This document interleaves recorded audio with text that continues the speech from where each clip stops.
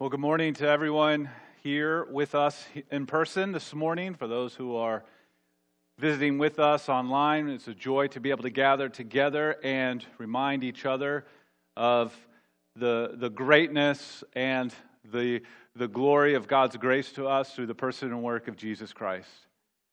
That's what we get to do. In the midst of whatever might have been going on in your life in the week that was, or whatever you might be facing in the week that's coming, there's one singular truth that overrides all of that, and that is God's saving purposes in Jesus Christ for sinners such as us. That gives us strength to face the things that we face.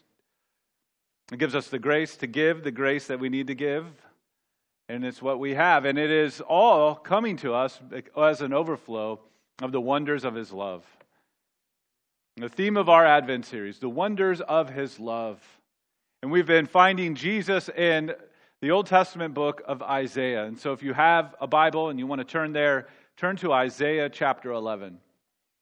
As we continue on in our series, and hopefully you and your family or you were blessed and encouraged by the Advent devotional this week, the simple but heart-stirring questions to wrestle with and be encouraged by, and I hope the week ahead will be the same for you. Last week we considered that Jesus is the light. This week we're going to see that Jesus is the branch that bears good fruit.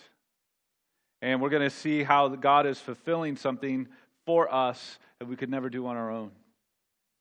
We're going to read verses 1 and 2 of Isaiah chapter 11. Hear the word of the Lord.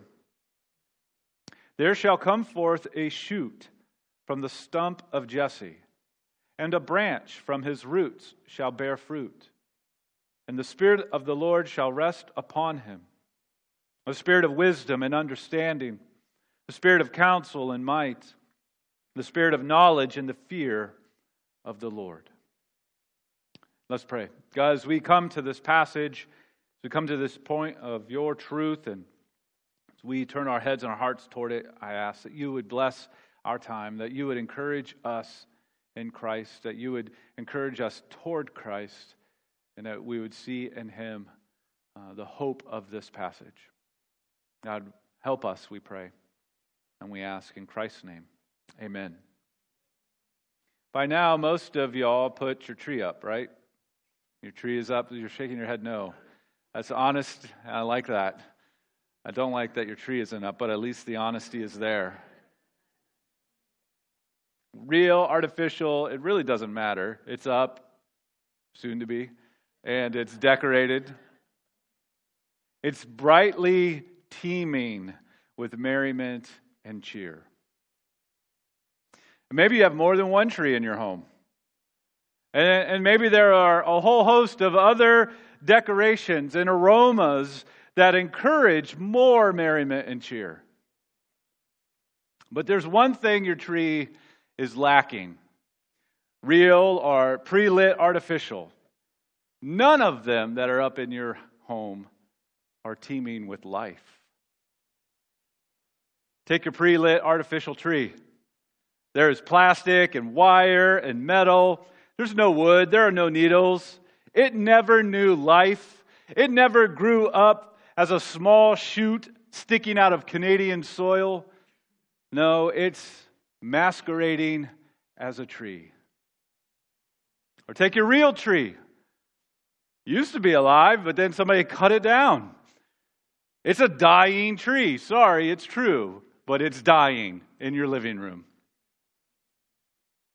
And to you younger ones here, your dad is religiously watering that thing to extend the little soft greenery that's left in it. He probably even makes formal announcements about that watering process. Time has now drawn nigh, where henceforth I shall water the tree. And we all stare in awe and wonder at this noble task. But then, the collection of fallen needles, the hardening of the branches, or eventually the disassembling and boxing up of your tree. All of it reminds us that there's no life here. No matter how much merriment and cheer we hang on it, it's not producing any life. The Christmas tree in Isaiah 11 doesn't seem all that alive either, does it? We're looking at a stump. A stump. The people of God in Isaiah's day had abandoned and rejected God. They dressed up their religion with merriment and cheer, but it was dead. They masqueraded as being the people of God while their hearts desired and clung to the artificial. Their hope was fixated on something incapable of delivering, as they ignored the calls to return to the one who does deliver. And as a result, desolation was coming. Destruction was on the way. Foreign enemies were coming and were going to lay waste to the land. There were going to be many used to be alive stumps across all over the land of promise. And Isaiah was preaching a very hard message to clogged ears, distracted minds, and hardened hearts. His message was, you can't abandon God, act like you haven't abandoned God, and think all is going to go well. Not a popular sermon series. But while there is judgment in Isaiah's message, there embedded in it is the promise of restoration. As we look at a more pathetic than Charlie Brown's Christmas tree in Isaiah 11, there is a small shoot of promise that will grow to be a big, huge, fruitful tree of redemption and restoration. And that shoot that becomes a branch that bears fruit without ceasing is the long-awaited Savior. Even in the moments of despair, God is at work. Even in the moments when all feels or looks lost, God's promise is there. What may seem small is quite significant when it's God who's bringing it about. And that's how we're going to approach this morning. We're going to consider the wonders of His love in that God's promise when all looks lost, and our hope in a counterfeit world. What we have on display for us is going to make us consider these things. God's promise when all looks lost, and our hope in a counterfeit world. So let's jump in. God's promise when all looks lost, where sin and sorrow abound. Maybe you feel like your life is in a place like that. You are in a desolate field surrounded by stumps and fallen trees. Maybe you feel like sin and sorrow abound right now in your life. Well, there's God's promise when all looks lost. I want us to cast our eye up. If you have a Bible open, or if you're on your phone or a tablet or what have you, scroll up just a couple of verses to look at the last two of Isaiah 10.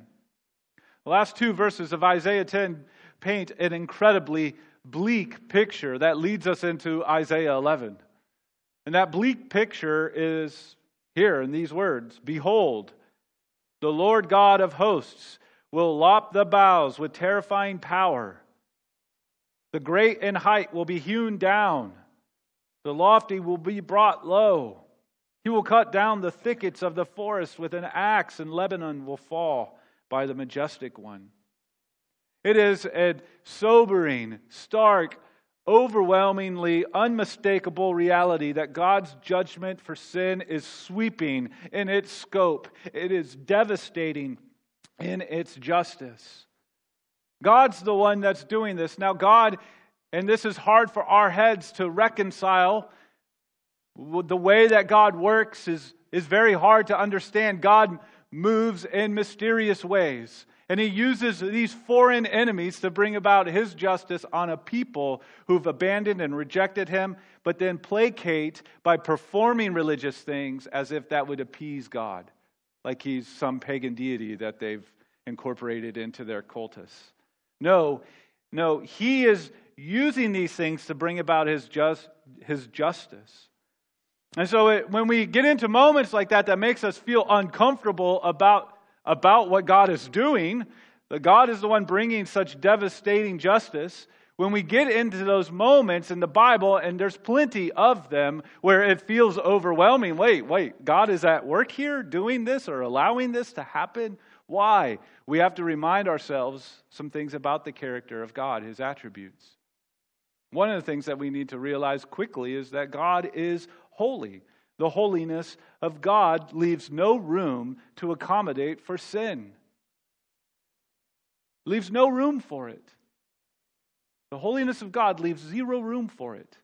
The other thing that we need to remind our hearts in moments like this, where we see God playing an active agent, at least in the way that history is unfolding to bring about His justice, is that whatever God does, even if it's a mystery to us, He does it with perfection. There's no infirmity in it. There's nothing wrong in it. He's not wrong to do it, and He's not wrong in doing it. He's perfect. He's holy in His perfections, and He's perfect in His holiness. And that should be unsettling to us. It really should. And maybe we feel that. Yeah. Maybe we look at our lives and we know that we've been excusing and allowing sin. We've been accommodating it in our hearts and in our lives. We've tried to domesticate it to see if we have, just to have control over it. And the reality is, it is a devastating harm for our souls. And before a holy and perfect God, it deserves justice. And maybe you feel that way in your life. You've been fighting against that. And I would say to you, please keep listening.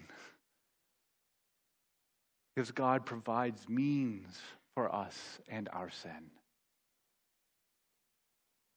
Now, some of us in here may feel like we're sinking in days of sorrow. That it's hard for us to sing in days of sorrow. It's hard for us to have merriment and cheer right now because our days are full of sorrows. Sometimes the context of our lives are so desolate and barren that sorrow is our only feel. It's the only sound. And whether that sorrow is because of our sin or the sin of others or the reality of a sinful, broken world around us, we wake up each day feeling desperation. We wake up each day feeling exhausted already. Or we wake up with that ache, a deep heart, spiritual ache. Something is not right in this life, in my life, in this world. And so this ache, it just hits us. And when that desperation and that exhaustion and that ache are sort of compounded over days and weeks and months and years, apathy begins to metastasize in our hearts, and we just start to feel apathetic toward God and the things in our lives. And the holiday season has a way of exposing that kind of sorrow. And maybe that's how you feel. Maybe that's how you feel. This morning in our adult class that's working through Micah right now for the Advent season, Jeff had asked the question, what does Advent do in terms of like makes us think about and what does it bring to mind? What does it remind us? As we sat there in the class, one of the things that just dawned on me is that Advent season, as we move through the Bible, one of the things that it does for us is that it is very real and raw and honest about the darkness and gloom and nature of sin and what it brings in our lives. And that's actually for our good, to drive us to see then all that God brings to us through the light and life of His Son, Jesus Christ. As you would go to your doctor to get health care and treatment, you want that doctor to speak truthfully about your condition. And so God does for us, so as to drive us to Him for that healing and restoration. And so maybe Advent season is hard for us because it exposes to us sin and sorrow. If you were looking out over a field and it once was teeming with trees and life, and it's all cut down and dead stumps, so too do we feel like that picture. But when all looks lost, there's still God's promise. When all looks lost, there's still God's promise. We have a shoot with roots. There's still life and hope and promise. And I want to say to you today, in your sin and in your sorrow, that it is far greater than you dare to even dream. Let's look again at Isaiah 11:1.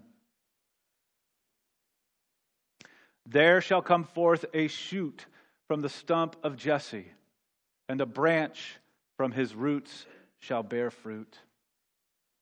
What an incredible promise in light of what we read at the end of Isaiah 10. There's desolation everywhere. There are felled trees. Is that right, felled? I don't know. It's like one of those weird verby things that I'm always going to say wrong. I'm just going to go with fallen trees everywhere. They're all over the place.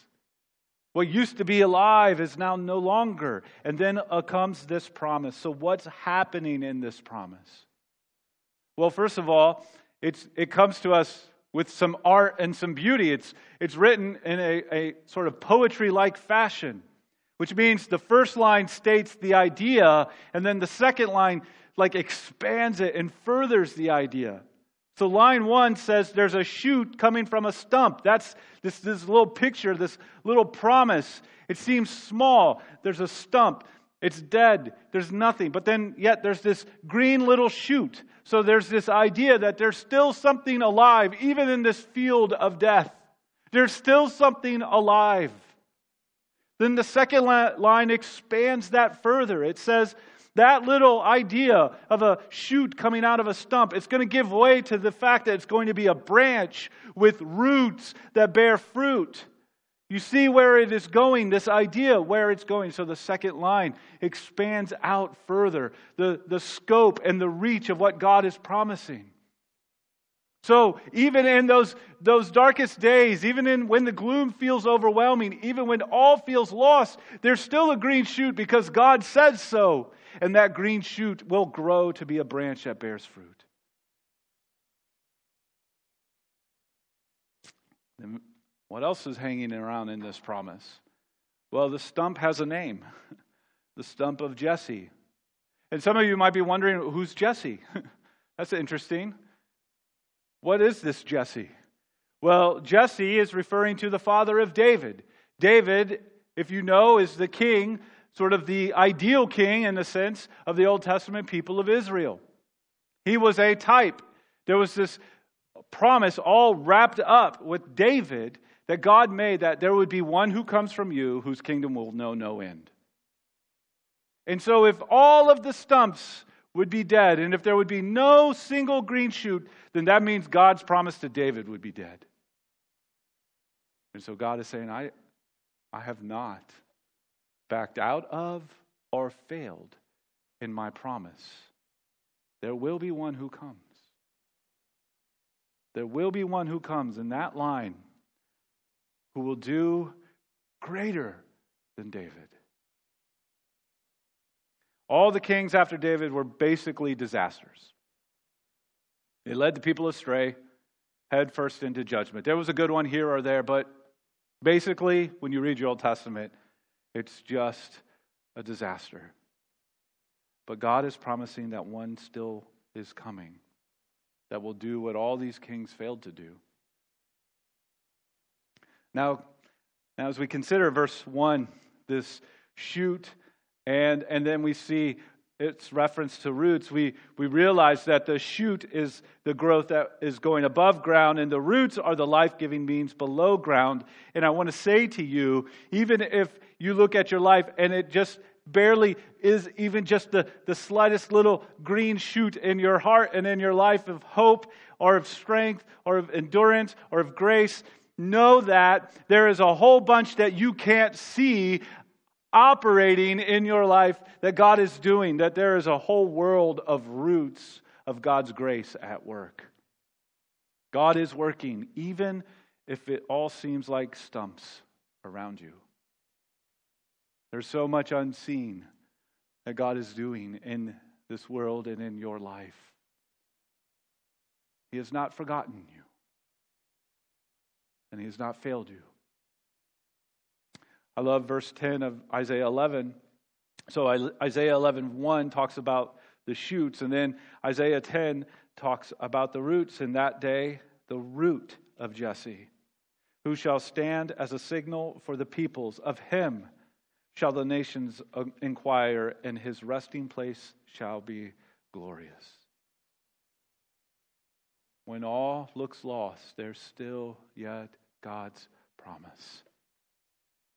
And whether it's a little shoot or a big branch bearing lots of fruit, God is very much at work, rescuing, redeeming, restoring, strengthening, keeping His people.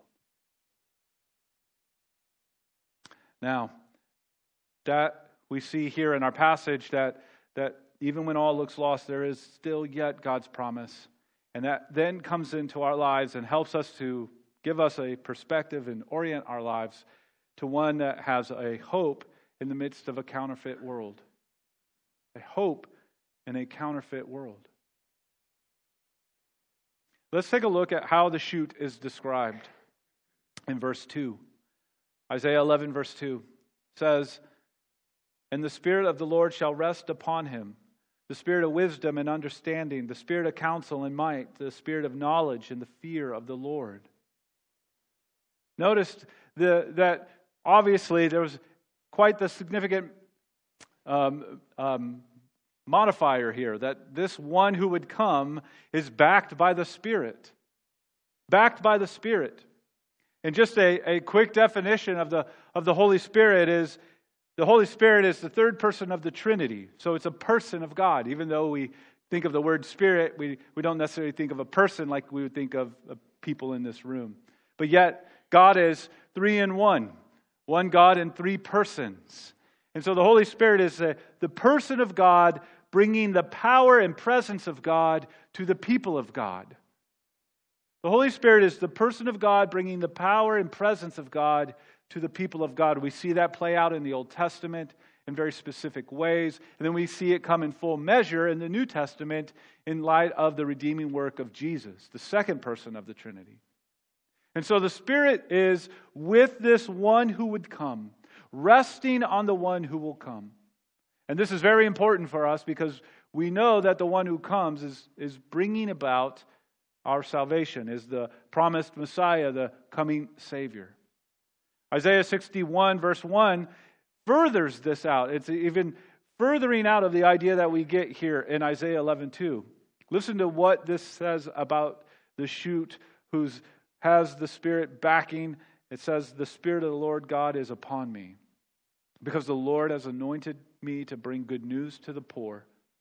He has sent me to bind up the brokenhearted, to proclaim liberty to the captives, and opening of the prison to those who are bound." In Jesus' first sermon in the launch of his public ministry, he reads from this portion of Isaiah, and he says to the people there, "I'm that guy. Today this is being fulfilled." And then we know that at the very beginning of Jesus' ministry, there's this baptism.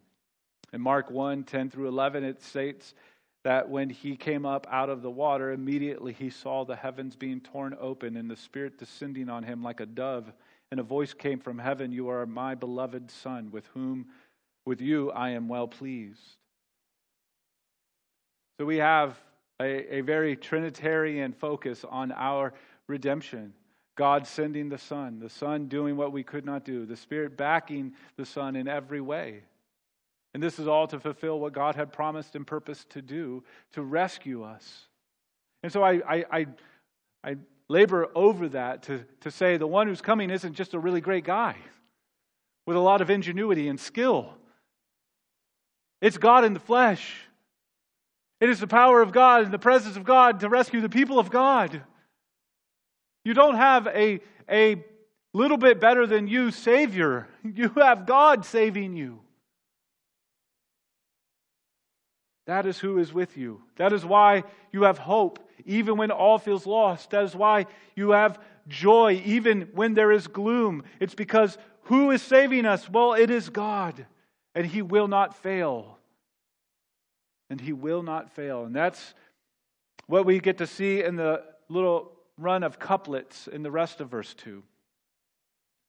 The spirit of wisdom and understanding, counsel and might, knowledge and the fear of the Lord. Those couplets, they're all related to the character and ability needed for the king. They're all kingly descriptors.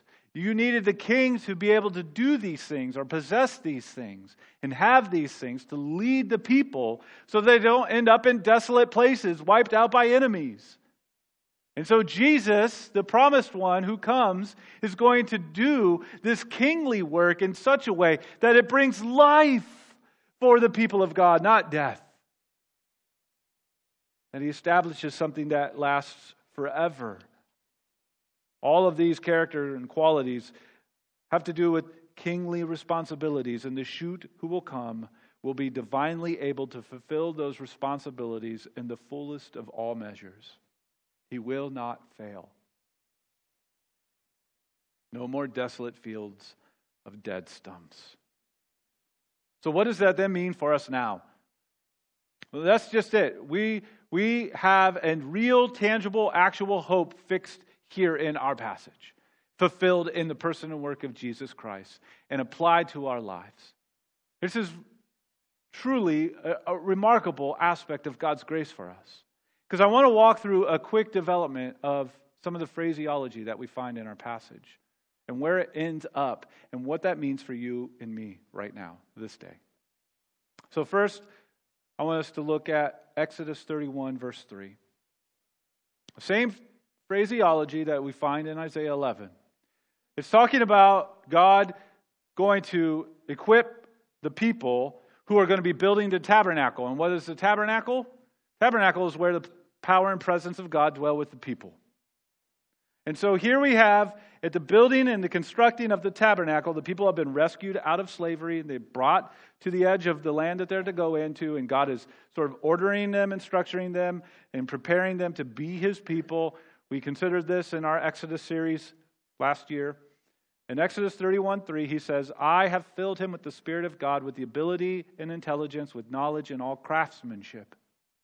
So the Spirit is specifically filling this person and team to do a very specific task that has to do with God's power and presence dwelling with His people. Then we come to our passage in Isaiah 11. And here we find the same sort of phraseology. The Spirit backs the coming Savior for the work of salvation to bring about the place where God's power and presence dwell with His people. It's amazing. Encouraging to see this furthering on.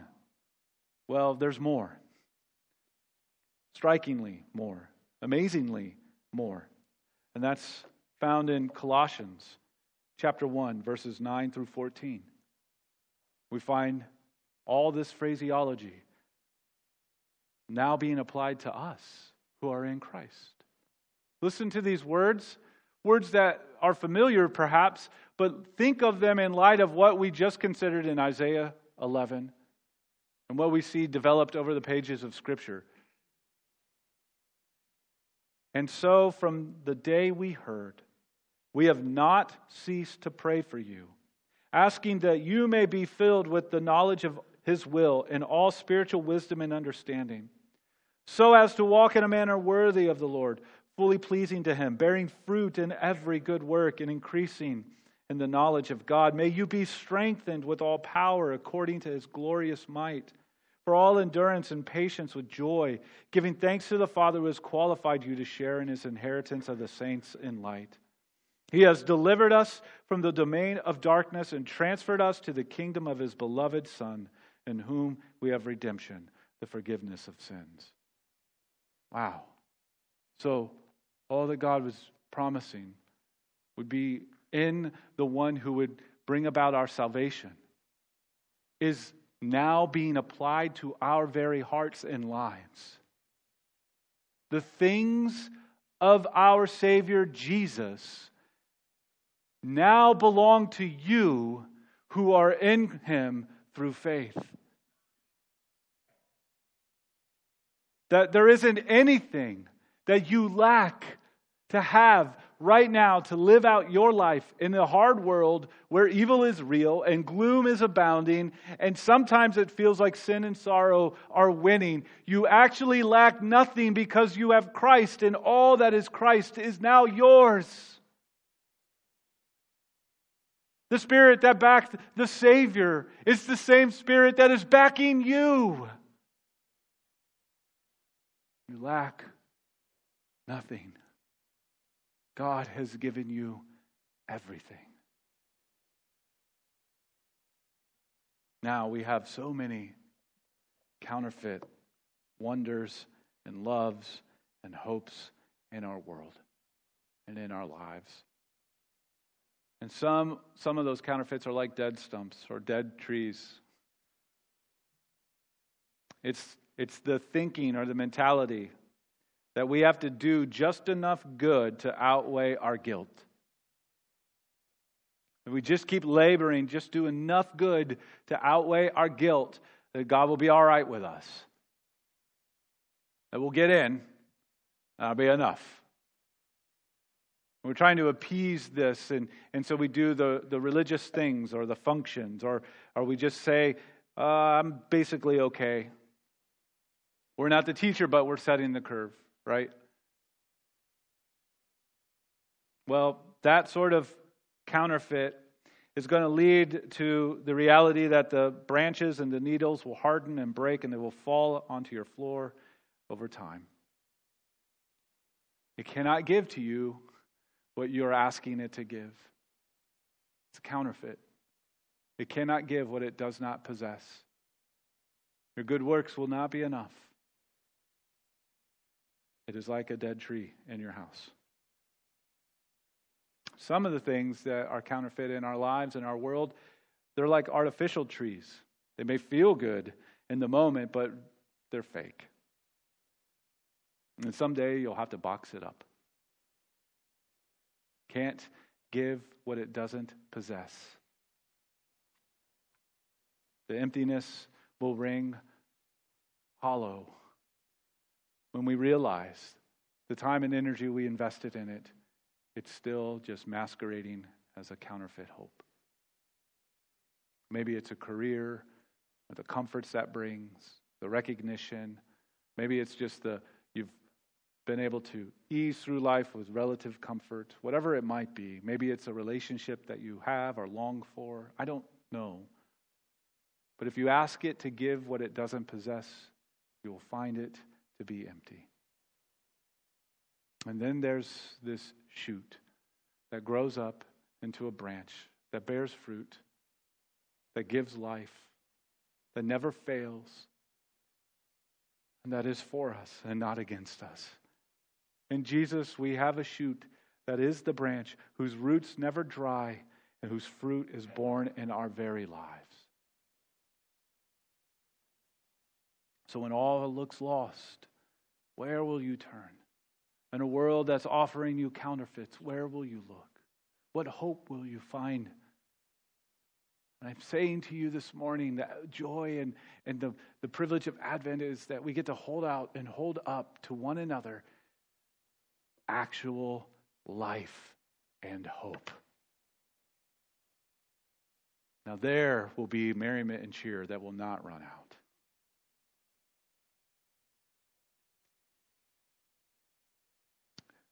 We're going to respond to this with my favorite Christmas hymn. Just happens to be the week that it's set up. It's in our little devotion guide for those who have been following along. It's at the end of the week that you're about to do. It's called Come Thou Long Expected Jesus. It's my favorite one. It's number one. All the others are pretenders. I don't care.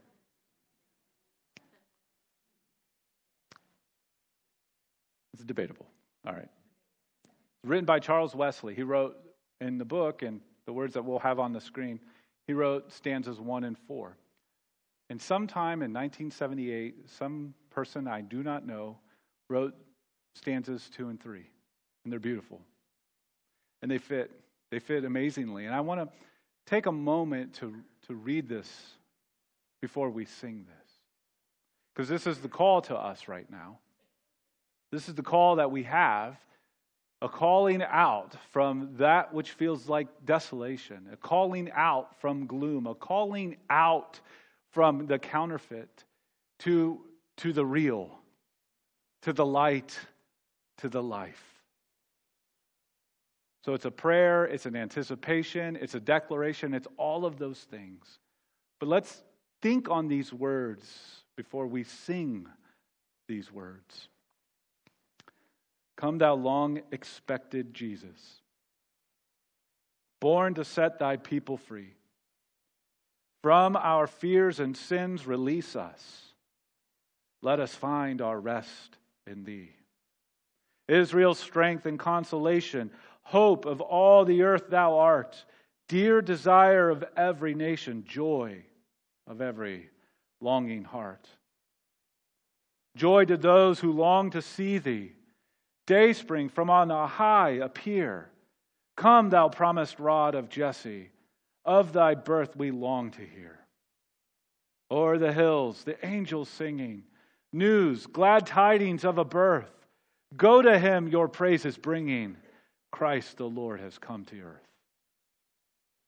Come to earth to taste our sadness, whose glories knew no end.